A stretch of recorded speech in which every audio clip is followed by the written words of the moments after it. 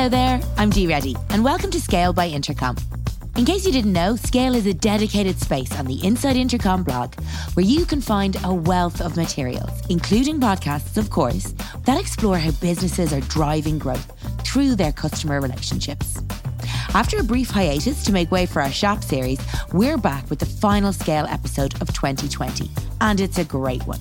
This is the show where you can hear from a slate of brilliant leaders and thinkers about the strategies and frameworks that they're using to chart new paths for their customers and their companies.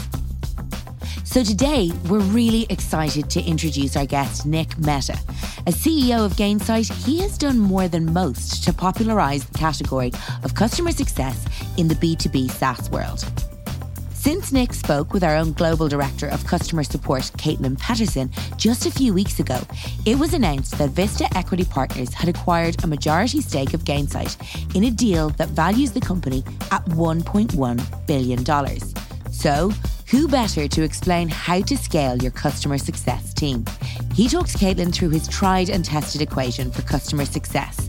That's CO plus CX equals CS. It's a really interesting conversation. So let's head over to the studio and hear from Nick and Caitlin. Nick, welcome to the show. We're delighted to feature you as our final Scale guest in 2020. Thank you so much. It's so great to be here. So, Nick, you've had such a remarkable career to date, culminating with your role, of course, as CEO of Gainsight, a pioneering company in both the customer success concept and software space. So, can you kick things off for us by telling us a little bit about that journey? Sure. I don't know how long you want me to go, but I'll give you maybe the quick version, which is, I've been really fortunate to sort of have worked in the tech industry most of my career, all my career, which I always, as a kid, always hoped I'd be in this industry, and I actually am. And a lot of that is just the sort of luck and having great support from parents and all that stuff. And so I did a brief stint in the consumer world, in the consumer tech world, with a startup in the first .com that actually helped found in the late 90s, and then got into B2B kind of enterprise software, and have been in B2B basically the last 20 years as it sort of went from kind of on-premise to cloud. And obviously it's evolved a lot. I started from a functional perspective, I started my career in product management. So I came from kind of more of the technical side, but I was sort of what I think product management's great if you're like technical enough to understand what the technology is, but maybe not so technical that you're the best programmer in the world. That was me. And so I loved product management, and then kind of moved up from that into kind of general management. I was at a company called Symantec. Probably many folks know them, and was running a division there. And then I kind of decided I love running this thing so much. I want to do it on my own. And I went to basically go on to sort of be, founder, CEO and stuff like that. So I did, before Gainsight, which is the company I run now, I ran another company called Live Office, which I ran and then eventually sold in 2011. And I've been doing Gainsight now for, almost 8 years. Amazing. So, as mentioned, it's hard to say Gainsight without immediately thinking of customer success, right? And all that means, right? And we're excited to get stuck into that today. So, you've previously shared a really helpful equation to illustrate what customer success is beyond sort of the buzzy phrase we've all come to know and love, and how companies can use this equation to implement customer success. So that equation, right, is CX, customer experience, plus CO, customer outcomes, equals customer success. So would love to have you walk us through this framework and give us the background to your thinking. Where did this equation come from, and bring it to life for us? Yeah, totally. Well, it starts out with the fact that customer success is very buzzy, and it's also pretty ambiguous if you think about the term. I mean, customer success, like what doesn't fit into that, right? And also who's against customer success? Who's for customer failure, right? So it starts, like all buzzwords, with the extremely lofty title, kind of like big data and things like that, right? So the question is, how do you make it more tangible for people? And what we learned was that when we said customer success early on, what a lot of people immediately thought was, oh yeah, great, customer support. Or, oh yeah, great, customer satisfaction. Or, oh yeah, great, customer happiness, customer delight, things like that.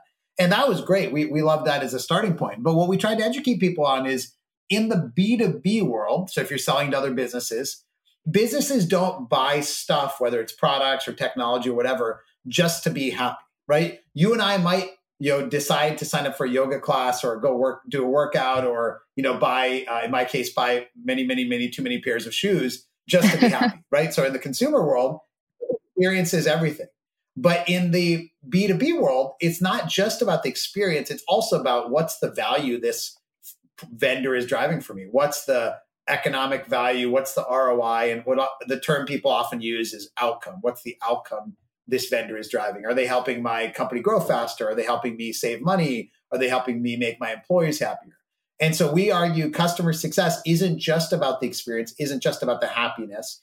It's about the actual outcome. And so it's about getting your customers to the outcomes they're looking for. What did you promise them in the sales process with a great experience? So those two things together. And by the way, we published this equation years ago. And actually literally a few weeks in, somebody said, shouldn't that be like CX times CO?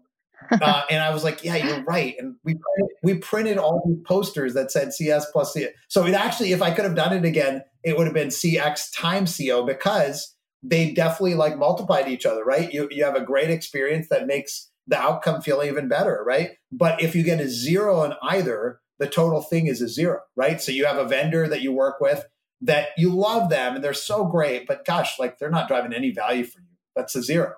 You have a vendor that you work with that they're like really plugged into everything you do. You like can't get rid of them, but gosh, they're such a pain. That's a 0 too. And so in theory, it should probably be times, but for the sake of not reprinting everything, we'll go with plus. Yes, the planet thanks you, but that makes a lot of sense. So I'd love to break this down and go a level deeper on each of those components. So maybe we can start with experience. And I think, a lot of this is intuitive, as you said, right? Like who doesn't want to make their customers successful and who doesn't want to offer a great experience? And I think another kind of buzzy phrase when we think about this space is, proactive versus reactive. So within this equation, and when you're thinking about experience, can you talk to us a little bit about the importance of proactive versus reactive, and like maybe what the heck that actually means and what it looks like at its best? Yeah, totally. So proactive, reactive is a buzzword. It's pretty simplistically, who's thinking about the next step and taking the next step? Is it the customer or is it the vendor? Right. And you think about the old world of all products, right? In the old world, whether as a consumer, you buy a car, right? You, as a business person, you buy some software that you set up on your servers. In either of those situations, in the old world, it was up to you whether you got value, right? It was up to you whether you really used that car or not, whether you installed that software. And, when you had an issue, you called the company, the 800 number, or whatever, and get some support, right? And so then from the vendor's vantage point, the job was to be really good at being reactive, like to be like pick up the phone quickly and answer your question really nicely and get you the help you need. But the first step of like, okay, what do I need to do next? That was on the customer. But what happened is in the changes in business model, as we went to businesses where it was on demand, in the cloud, pay as you go, SaaS, what that meant was if the customer isn't getting the value, it's the vendor who suffers, right? Because the customer doesn't stay with you, doesn't use you again, doesn't pay you going forward, right? And so therefore the vendor had to be the one thinking of the customer every day, say, gosh, like I've noticed they haven't actually set up the software. We better get them to set it up or they're not going to stay with us. Or I noticed they're not using these new features. We better get them to use those features or they're not going to stay with us. So by shifting the economic power from the vendor to the customer, you shifted the responsibility for the journey of the customer from the customer to the vendor. Right. And that's what really changed. That's what proactive is about. It's not just being proactive for proactive sake. It's proactive or you're not going to get to keep that customer.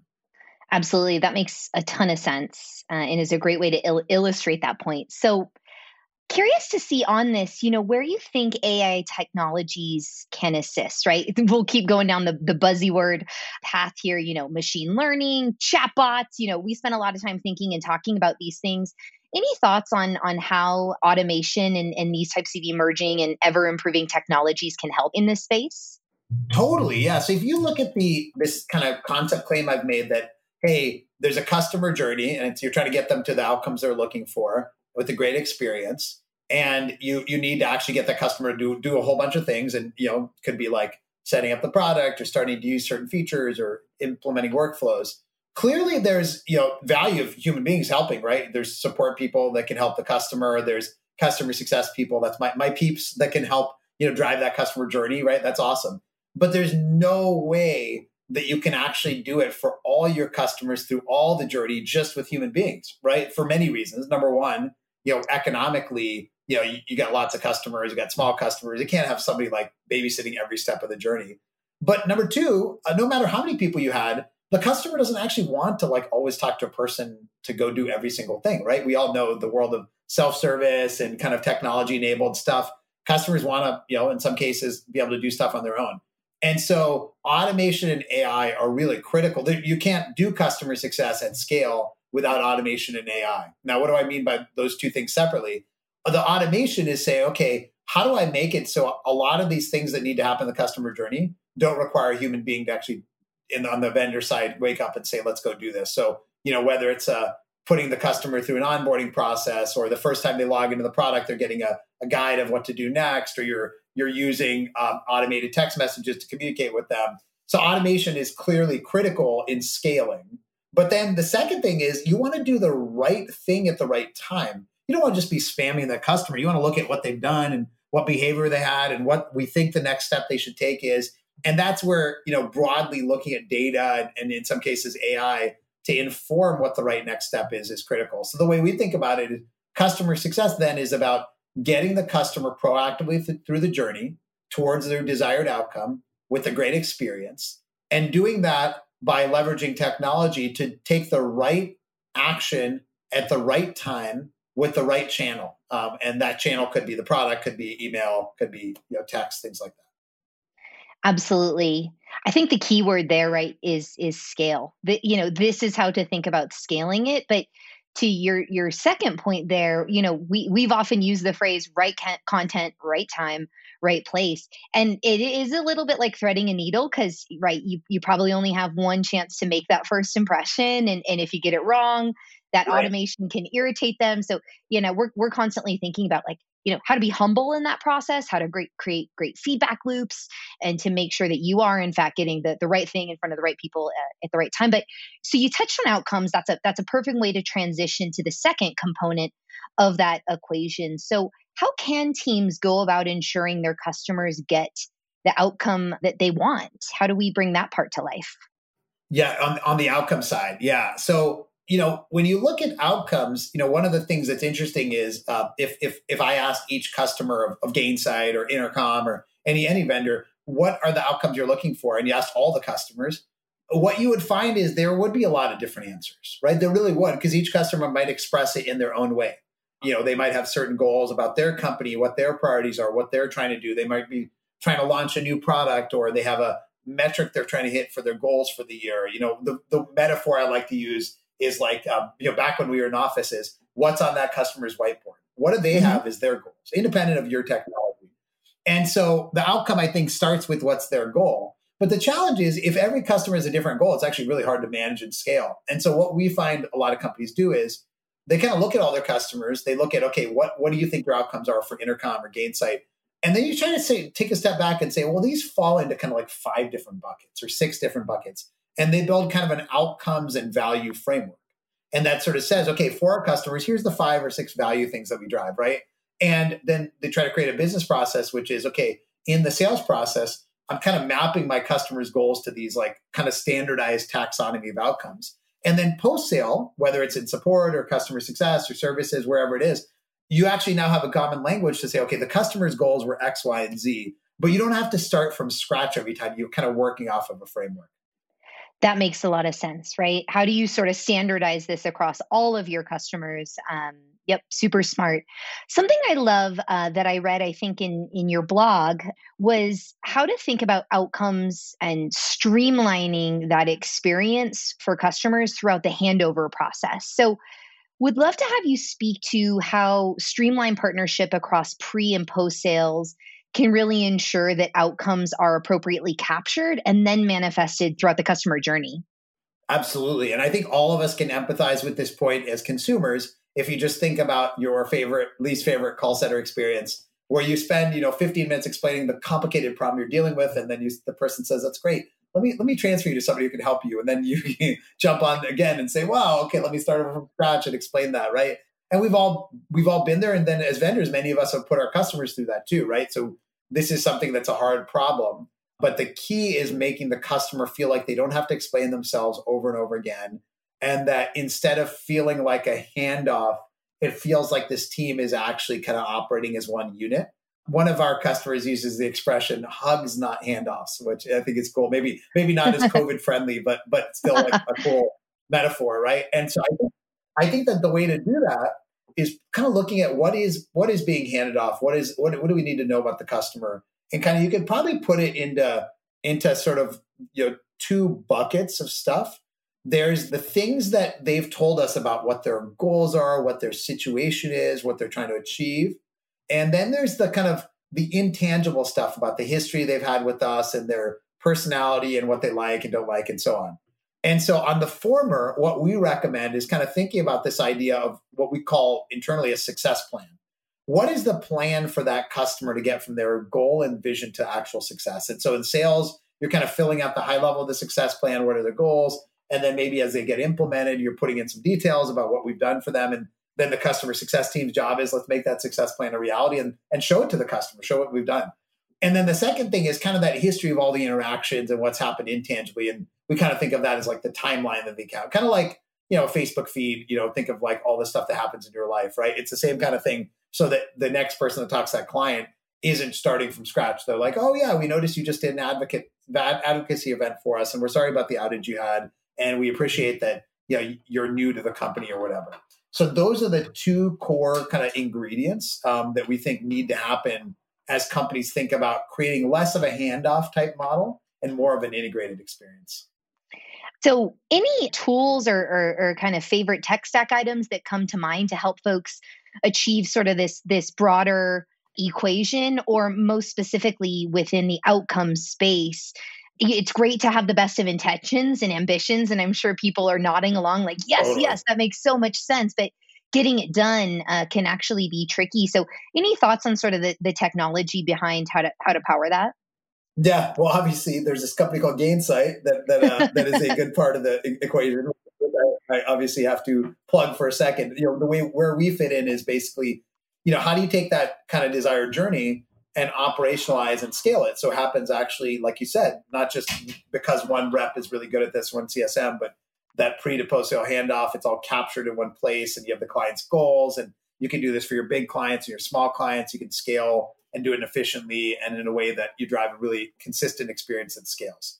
But beyond that, obviously beyond Gainsight itself, I think there's a really good ecosystem of stuff out there that helps. If you look at kind of, obviously most people have some kind of a customer support, case management system. I think a lot of our clients use Intercom, to make sure that you have a great way to communicate with your clients across all the different channels that are out there.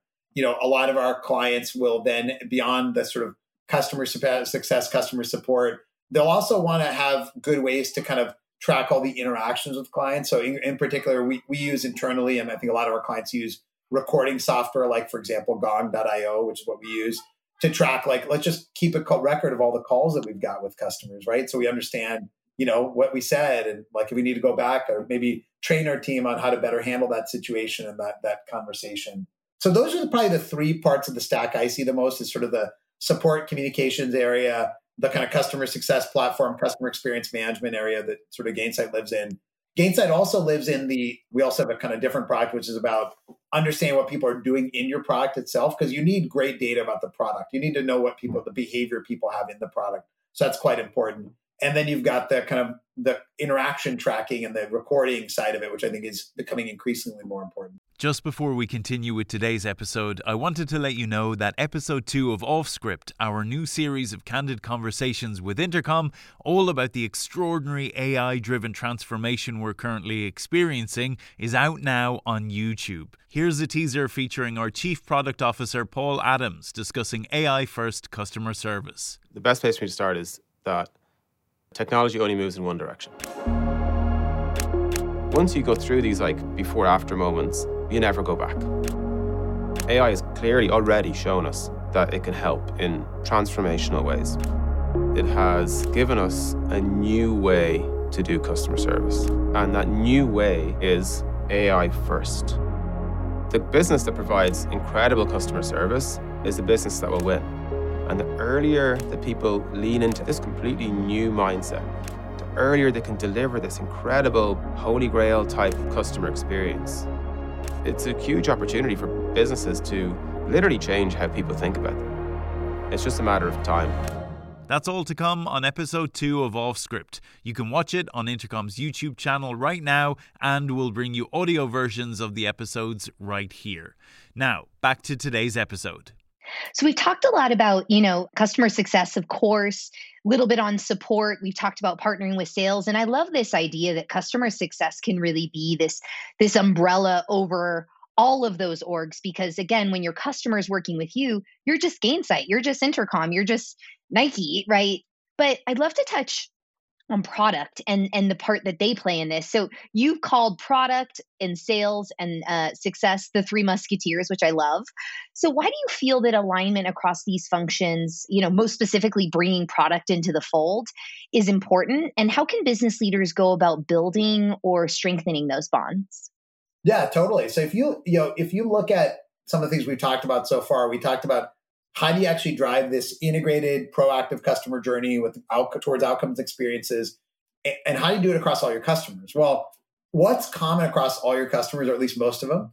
They're using your product, right? I mean, if you're a digital business. And what's really great about scalability is putting things into the product, right? Like if things are in the product, you don't need a human being to reach out every time. And so what we're seeing more and more is how do you embed customer success and the customer journey more and more into the product? And when you think about your customer's experience with you as a company, it's a combination of their experience with your people, which is kind of the sales and customer success world, and the experience with your product. And so we think that it's critical for both the experience and the outcomes, as well as scalability, to try to tie product into customer success and sales into this kind of triangle.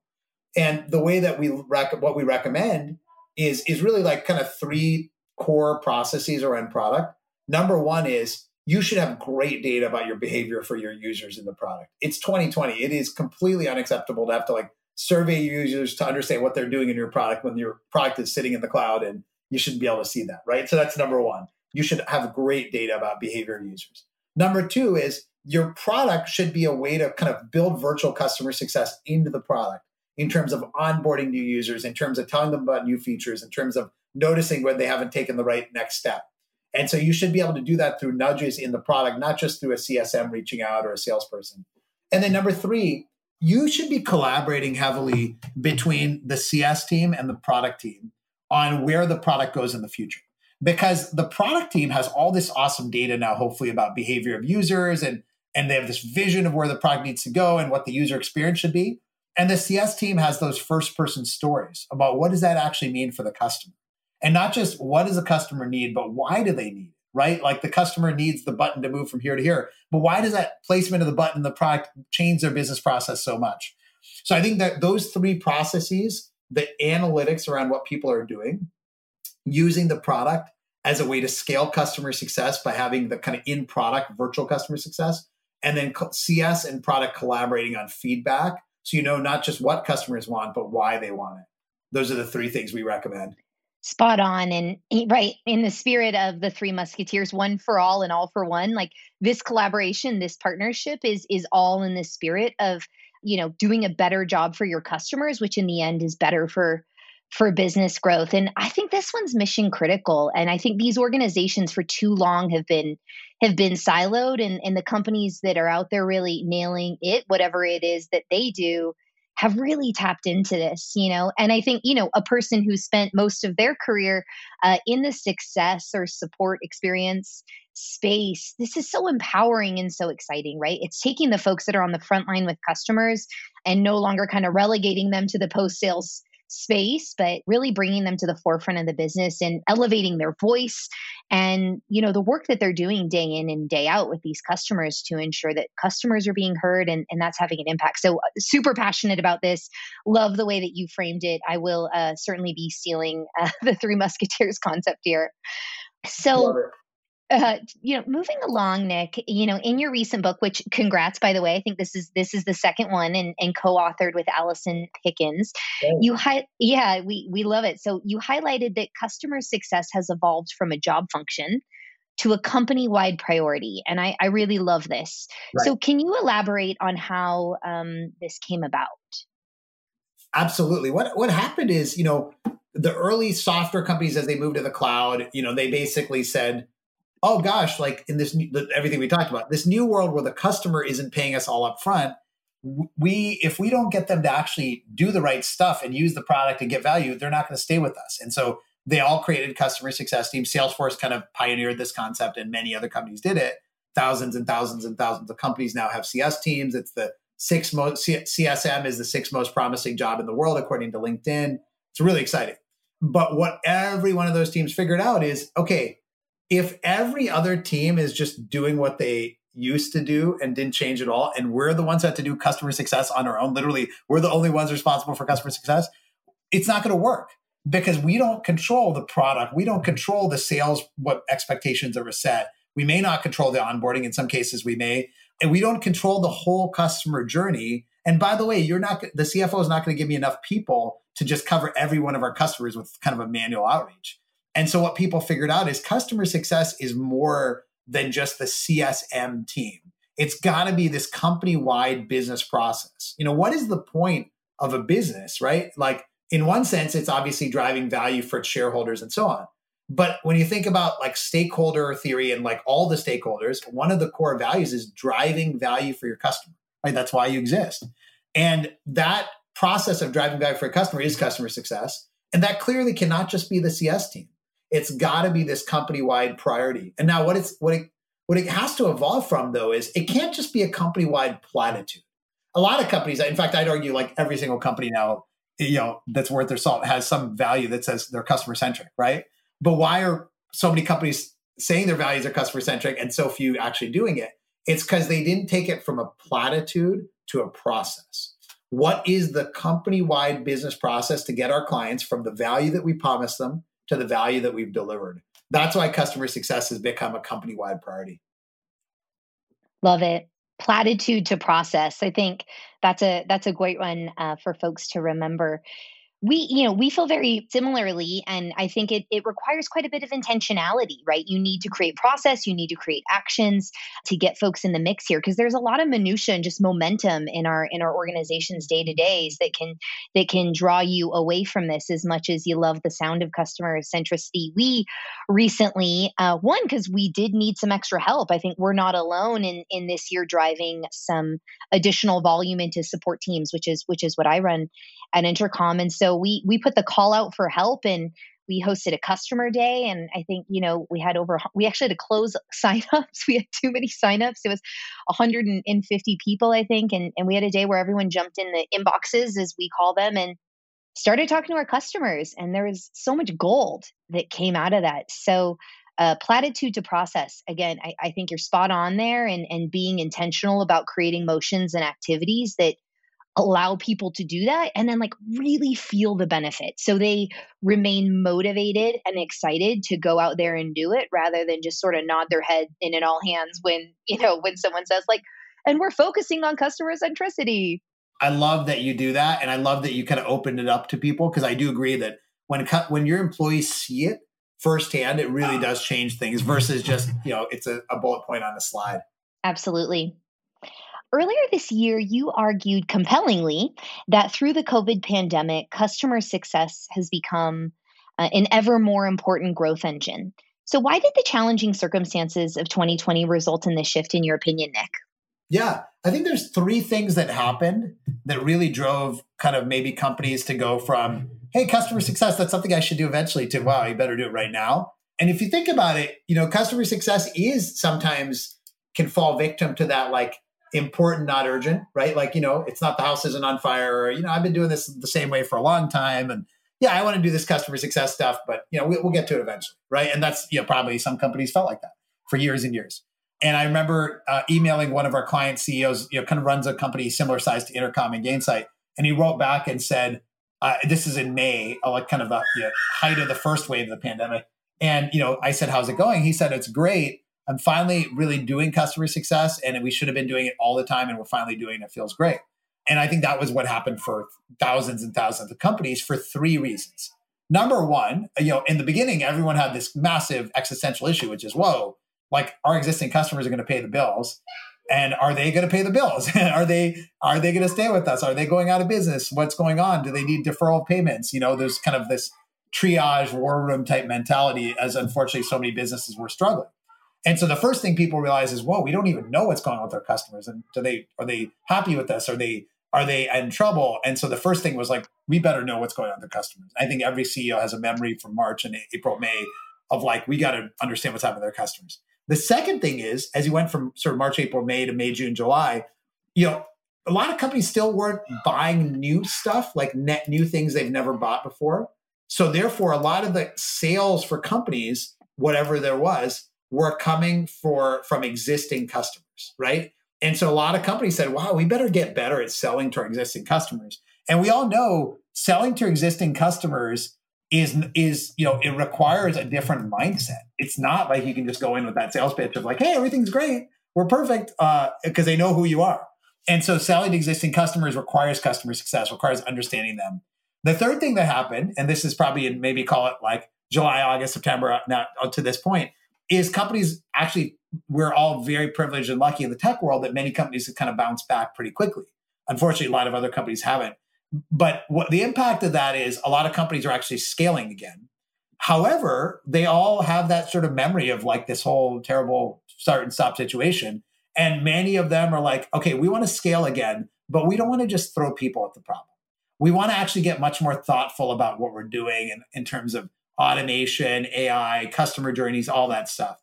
So those three things, understanding what's happening with my customers and never being surprised anymore, figuring out how to sell them more stuff in a very customer success-centric way, and then scaling through data and automation. Those are the three kind of mega trends that drove this year to be the year customer success became existential.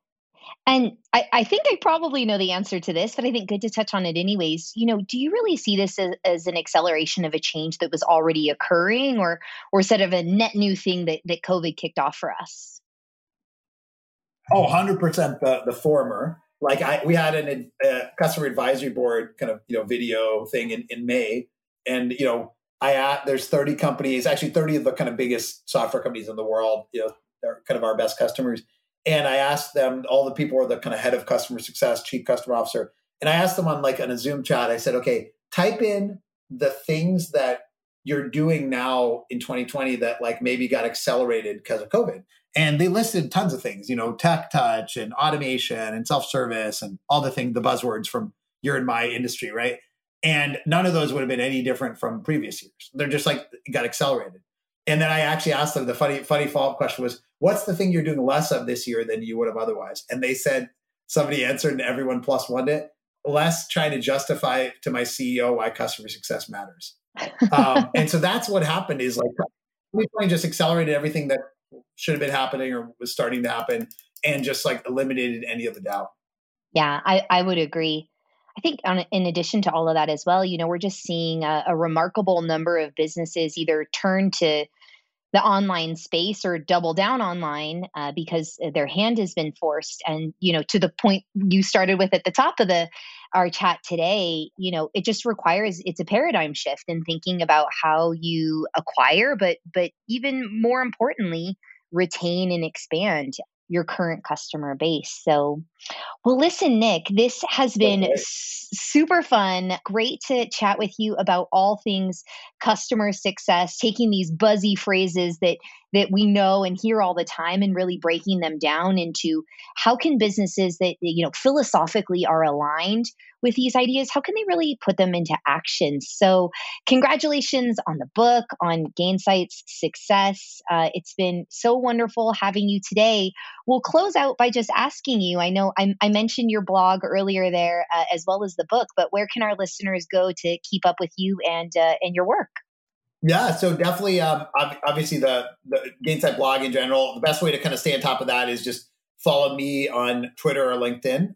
You'll get lots of customer success stuff, the occasional discussion about rap music, pop, song parodies, physics, philosophy. So you'll get football, you'll get a lot of things in there, but at least 30% of it is customer success related. So awesome. Great. Diversity. It's the spice of life. We need it. We want it. We crave it. So, Nick, thank you so much for joining us on Inside Intercom. Again, our last show of 2020. Great to have you here today. Wishing you, your family, your team the very best. And we hope to catch you in the new year. Sounds good. Thanks so much for having me.